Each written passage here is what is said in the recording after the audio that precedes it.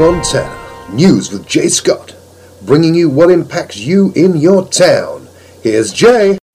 Montana's seasonally adjusted unemployment rate fell to 3.9% in May. The state's unemployment rate was 4% in April.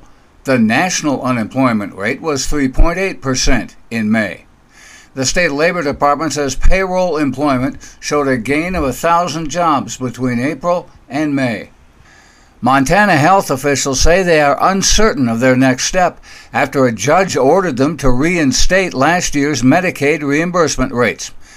Department of Public Health and Human Services spokesman Chuck Council says the department is still determining what course of action should be next after District Judge James Reynolds' decision in the lawsuit filed by the Montana Healthcare Association and companies that own nursing homes and assisted living facilities in the state. Reynolds ordered the health department to revert to last year's reimbursement rates for nursing facilities that provide services to Medicaid patients until a hearing on July 11th. The department had lowered those rates just under 3% in January after Republicans in the state legislature ordered statewide spending cuts. The nursing facilities say the cuts violated state law, and Judge Reynolds ruled their case has a good chance of success. Wildlife officials have confirmed that an unusual-looking animal shot last month near Denton was in fact a gray wolf. A rancher killed the animal on May 16th when it ventured within several hundred yards of his livestock. He then reported the kill to Montana Fish, Wildlife, and Parks in accordance with local law.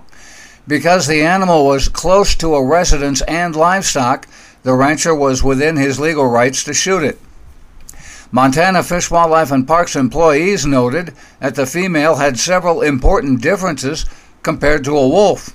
Notably, it had claws that were too long, canine teeth that were too short, unusual fur, large ears, and short legs, along with other more subtle distinctions.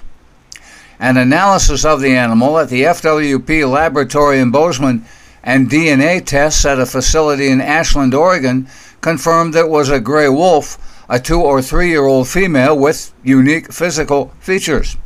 FWP decided to have the wolf tested because wolf dogs have been documented in several central and eastern Montana spots in the past. Democratic U.S. Senator Jon Tester spoke about health care and immigration after his Republican challenger backed out of what was supposed to be a debate between the two.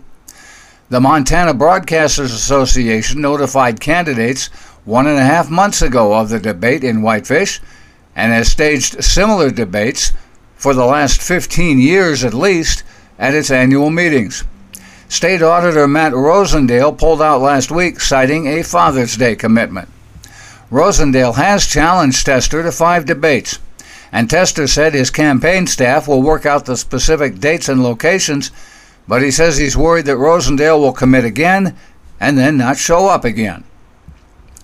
Rescue crews are searching the Yellowstone River after a report of a person falling from a bridge near Reed Point. Stillwater County Search and Rescue says a male reportedly fell early Saturday morning. The search was slowed by rain and high water. Investigators have requested that people stay out of the area between Reed Point and the Holmgren fishing access. No foul play is suspected. The first grizzly bear in almost 90 years has been seen at the Benton Lake National Wildlife Refuge. The refuge opened in 1929, and this is the first time a grizzly has been spotted there. Several coyotes reportedly barked at the bear Friday in an area where the coyotes had a den.